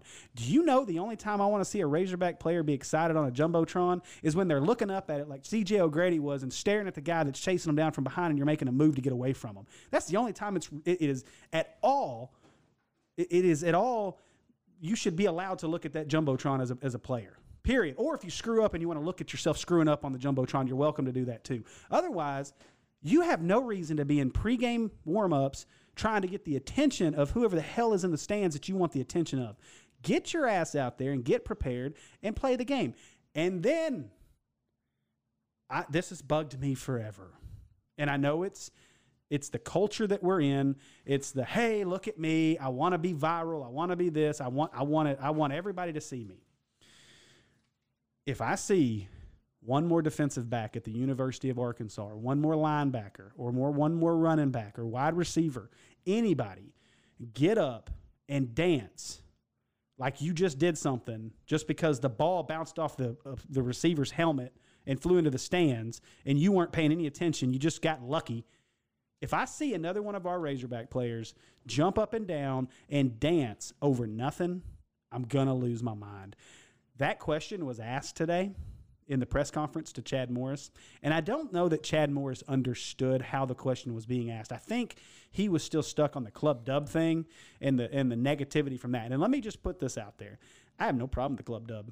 I think the club dub is a great idea if you can handle it. I think if you have a team that has the mental capacity to understand that, yes, we won, whether it was against Colorado State, Georgia, Texas, whoever the heck you want to say, be excited over a win because this program has not had a lot of wins over the last 8 years. So I'm perfectly okay with you being excited over a win, but don't spend the next 10 hours inside of Club Dub and walk out to the stadium the next day looking like you just came off, you're the varsity blues of college football and you just spent the whole damn night at the titty bar. Like, because that's what this team looked like. And I'm just going to tell you, it sucked. And as a fan, it sucked. And as a fan sitting there watching these players dance like they were doing something down 24-7, it sucked. And as a Razorback fan going forward, I'm not a happy person. I don't know if that shows right now, but I'm sick of it. 8 years of this is too much. And if Chad Morris can't fix it after this year, I hate to say it, but if this team wins 3 or 4 games, if somebody hadn't bought the firechadmorris.com website yet, we're about to do it because the man needs to go. Because I'm just done. There better be some significant changes as we move forward. That's all I got. And Steve said he didn't have a rant. I found one. Yes, you did. I was trying to hold my laugh so long. Oh, my. How much of this are you editing out over there? Because we're still recording. I don't even know at this point. Oh, it's going to be good. I say leave it in. Well, I'm talking about this part because we're still recording. Oh, well. I can't hear myself. No, all of that's staying. I'll be mad. Oh, that's true. I didn't peek the mic again, did I? Did I peek the mic? I felt like I should have several times there. Sorry. Ute. All right. We got a rant and then... I don't hear me anymore. I got you. You're there. Okay. All right. He's playing with the buttons. Oh, okay. All right. So now that I've peeked the mic and threw my fit and... Hey, Phil. I don't know. I don't know, man. I feel like I got a little bit out there. I don't know. We'll see how it's... This is probably the quietest on the podcast I've ever been. Yeah, I think you enjoyed it over there. All right, so... Okay, look, here, hashtag, here's the thing, okay? You don't come out to the press conference, Joe Craddock, with no answer. Now, I get it. Nick Starkel was the one on the field that threw those interceptions. I get that, okay? All right. But you don't come out and go and have a question asked to you about why the offensive line played so poorly when they played a very good game the week before and go, I don't know. That's how it came across to me. Whether it was out of context or a mentality question, his demeanor through that whole press conference was, I don't know. Mm-hmm. John Chavis, same thing. I don't have an answer, but it's coming. And that's supposed to give me hope? As a Hog fan, that's supposed to give me hope? Well, and what's coming? Like, your firing is what's coming. I mean, but really, what's coming? Like, if you look at the roster and you look at all the injuries, what's coming? But all three of the coaches, Chad Morris, Joe Craddock, and John Chavis, they all sidestep questions, and you don't sidestep questions. We interviewed Coach Musselman a few months ago.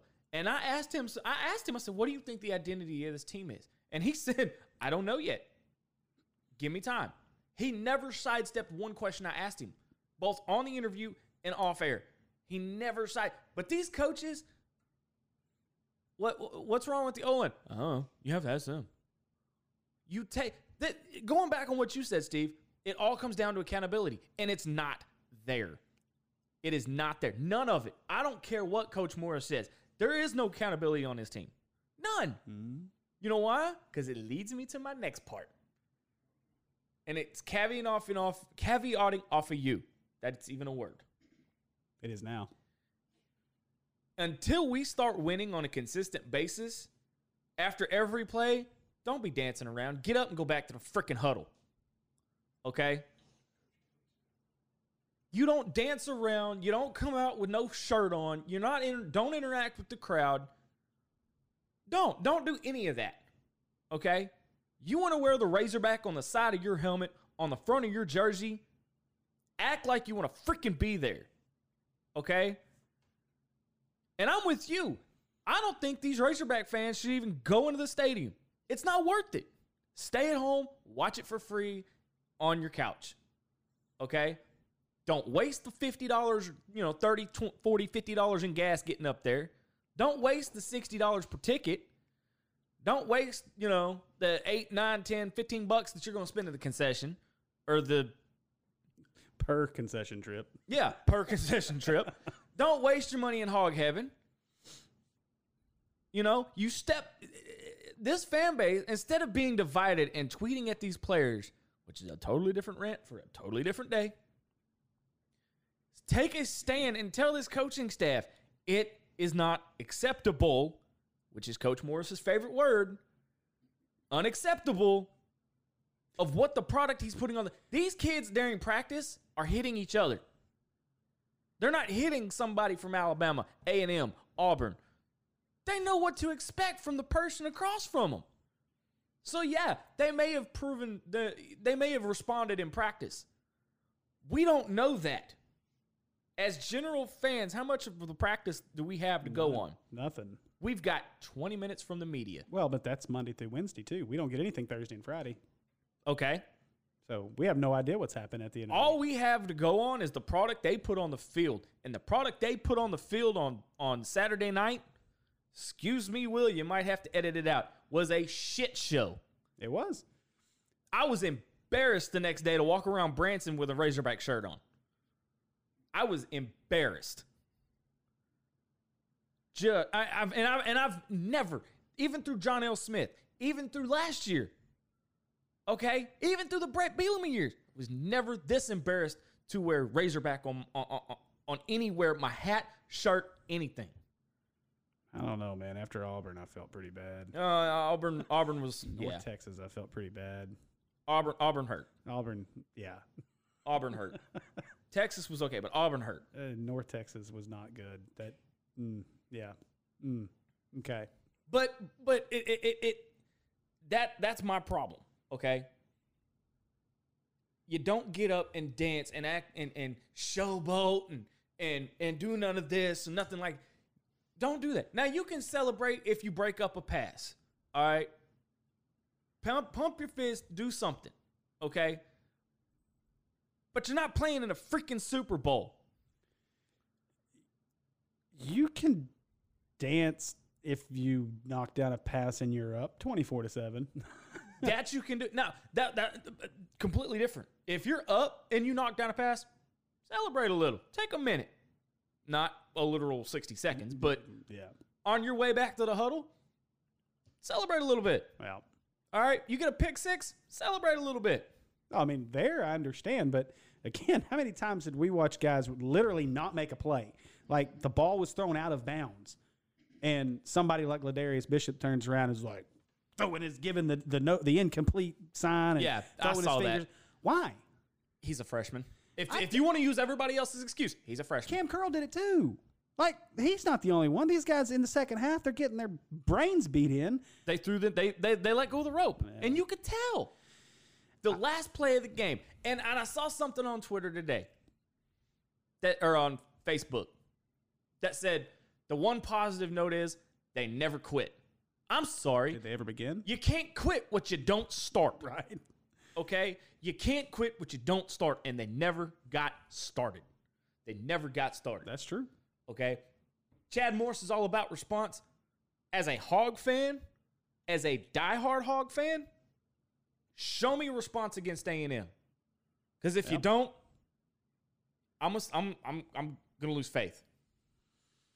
I'm with you, man. I'm with you. You feel bad? That was fun. We need to do that every week. Yeah, I'm with you though. I made my point. I didn't like the body language to start. I didn't like the body language when they were making plays. Well, and it's one of those things that you don't make. And I'm not saying you have to be stern and military and no smiles, no nothing. But just focus. Yeah, that's all I'm asking. If you go out next week and you knock down a pass against an A&M receiver in a close game and it's a big play, great, celebrate it. You celebrate it as you're running off the field and have fun with it. But again, dude, you can't talk crap all week and step on the field and get knocked around like you did and still celebrate on the field. Like you can't do that. The other, and this is a mini rant. The other thing I have a problem with is, you remember last year how much we booed? Yeah. During the games. And how everybody flipped out about it. Yeah. And everybody made a big stink about it. Hunter Yurachek comes out today on his interview on 103.7 The Buzz and says, if you want to boo, boo. Doesn't necessarily mean I agree with it, but that's your right as a fan. Isn't that counteracting the whole purpose of standing behind this team? How many times during the Colorado State game, because we were there, how many times did Nick Starkel look up at the stands and do the quiet down motion? Yeah, I don't know. I don't have a problem with fans booing. And honestly, I mean, as much as Starkel was trying to get the fans not to, I mean, in that situation, you were booing the coaches. And at the end of the day, maybe it forced them to make the 2 4th-down decisions they made against San Jose State and go for it, because in the back of his mind, he's like, well, I don't want our home crowd booing us again, especially as bad as we look already. But, I mean, at the end of the day, he went for it, and we failed because we weren't physical enough against the San Jose States of the world to get a yard.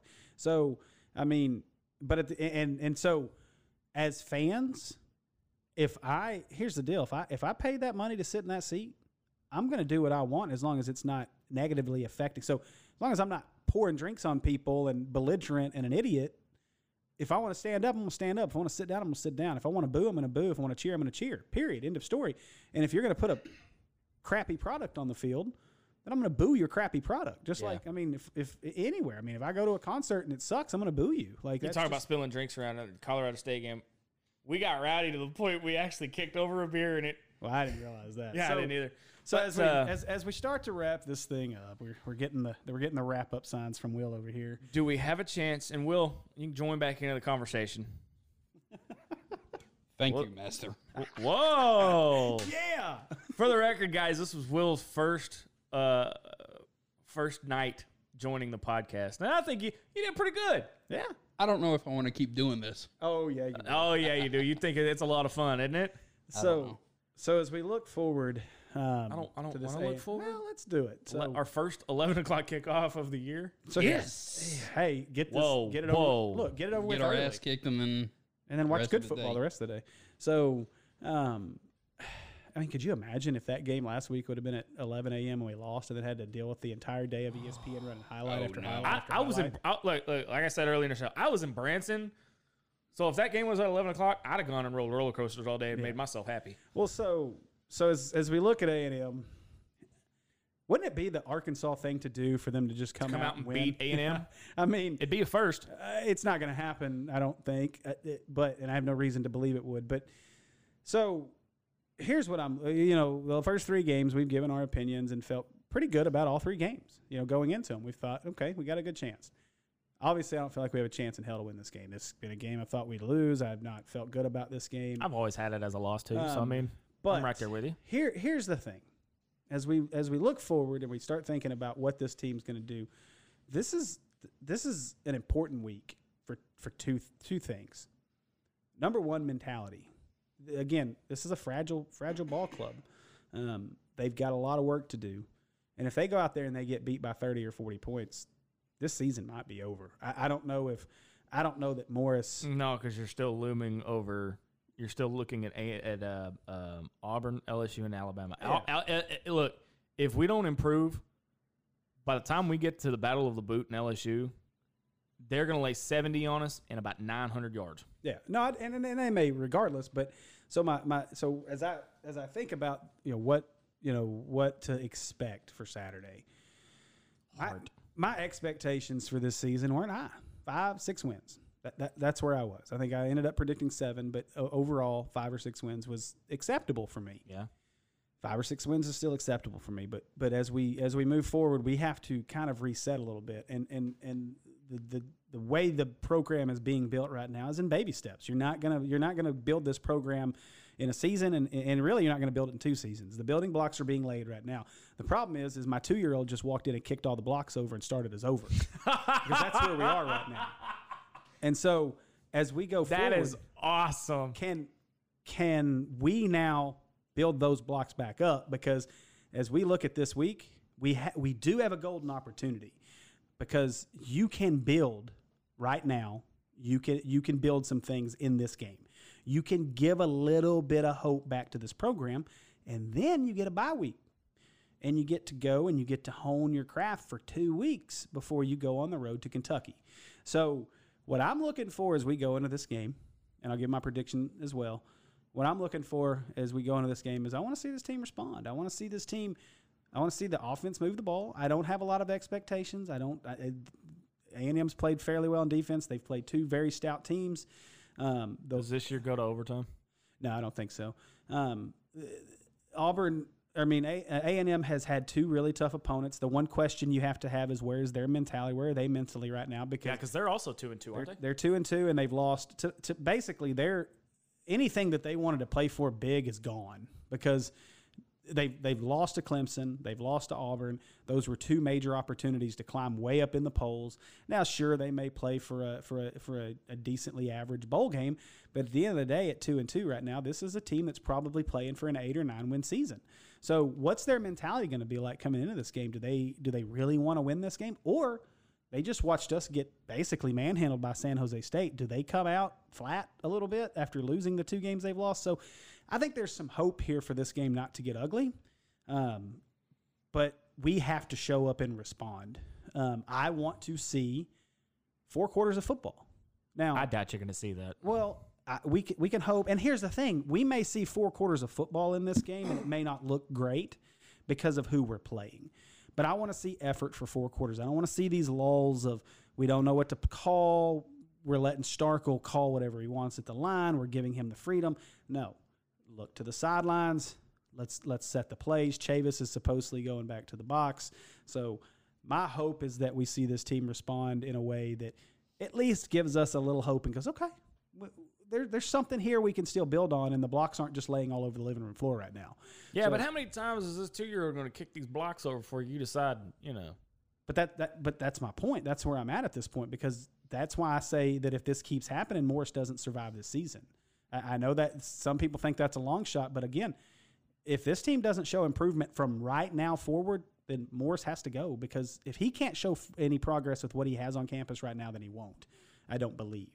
So I think you have to just call it what it is, and it was a swing and a miss. We've struck out. It's time to start over and find something new. So with that, my prediction, I think A&M's about an 18-point favorite in this game. 21. I like A&M 38-13. It's kind of about where mine is. I would agree with you. The main thing I want to see is heart. Grit. Act like you want to be a Razorback. Act like you want to be on this team. Quit all the damn showboating. Quit all the damn showing off. You go in, you take care of business, and then you celebrate. Do I think we're going to win? Not a chance. Not a chance. Especially after what I saw last week. Yeah. Okay. I got to see some common sense stuff from the defense. Stick your man. Just contain. Yeah. And we don't have any outside containment at all. Yeah. At all. And the key to beating A&M, get to Kellen Mond. You get to Kellen Mond, you knock him off his balance. Okay? You ain't got to always sack him, but as long as you get at him and he sees that, he'll make bad throws. He'll make errant throws. They don't have a running game because they're starting running backs out. But, like I said, only thing I want to see is heart. Yeah, I'm with you. Determination, heart. Yeah, I like I said, you just want to see this team show up and show at least a little bit of something. And hey, this defense needs to take some chances. And I would like to say one thing about your rant before I give my prediction. I was not trying to be on the Jumbotron. It just kind of happened that way. You were trying. We talked about it all the way in the stadium. We talked about how my 6-year-old always winds up on Jumbotrons. Okay, so maybe towards the start I was trying a little bit. You were. Shut up, Steve. I'm gonna go 1 touchdown more and go 42-7. Boy, I mean, I haven't seen anything out of the defense that tells me otherwise. Yeah, either score, mine or yours, I think, is a concerning number. I mean, that's a big number. And I cringed when I said it, and it hurt. The more discouraging part of that is the 7.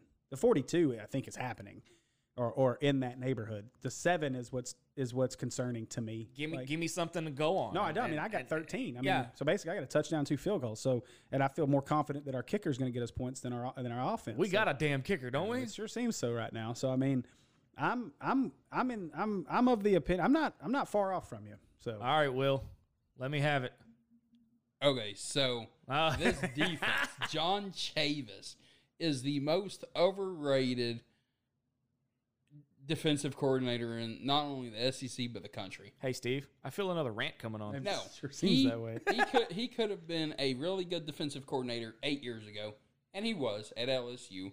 But the defense he is currently coaching, or coaching is a loosely used word there because I don't know that he is. But maybe him going up in the booth is going to help. Maybe he can see the whole field better. He is getting old, so he can use binoculars up there. So he could probably do that. It's better up there for him. He can have his drinks right there by him and stuff. I don't know. But I'm just saying, yeah, we're going to get blown out. I mean, you've got a point. You think Nick Starkel's going to go in there? You ready and amped up? You know what happens when Nick Starkel's amped up? Quarterbacks are amped up. They start throwing off their back feet and they start throwing interceptions. They start overthrowing the receivers. They start throwing interceptions.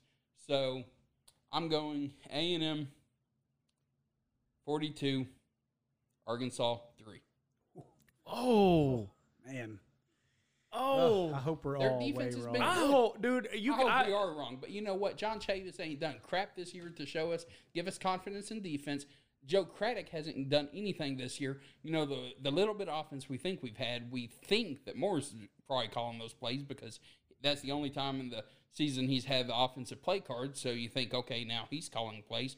Well, then you got last game, the offense looked like crap too, with 5 interceptions and probably 3 more that were dropped by the defenders. So what have they done to give us confidence? Yeah, you've got a very legit point. If we lose this game by that, it's a bye week. Fire them all. Yep. Woo! I don't disagree with take. you. Don't disagree with Will at all. I don't either. Well, guys, it's been fun. It's been long. I kind of like having all 4 of us on, getting these rants and everything. Yeah, it has been a long podcast. So to those of you who stuck with us through the whole thing, thank you. Jump on with us again next week. Follow the live shows. The live show is moving to a new time and a new day. Sundays at 3. Okay. Fan reaction. Yeah, it's of this blowout loss. Fan reaction. Fan reaction. Steve, are you coming? You going to be on? We should just do fan reaction at my house right after the game. Hey, we can. That's a long drive for Will. Long Hot Springs drive, to, way on the other side of Little Rock. Yeah, that's tough. No, you may. Let me see how depressed I am on Sunday afternoon. Nothing says he can't call in. No, we want him in person. Yeah, I'll be here. I need him, tranquilized or something. Nope, I'm bringing the beer. But live show no longer Fridays at 7, it is now Sundays at 3. And 501-888-9496 will get you on the show. You can reach us. All right, dudes, we are out. We'll see you guys next week. Woo pig. Woo pig. Woo pig. Remember to join us every week as Zach and Steve bring the best in fan reaction to Arkansas sports. Follow us on social media for the best of fan-driven, unfiltered content.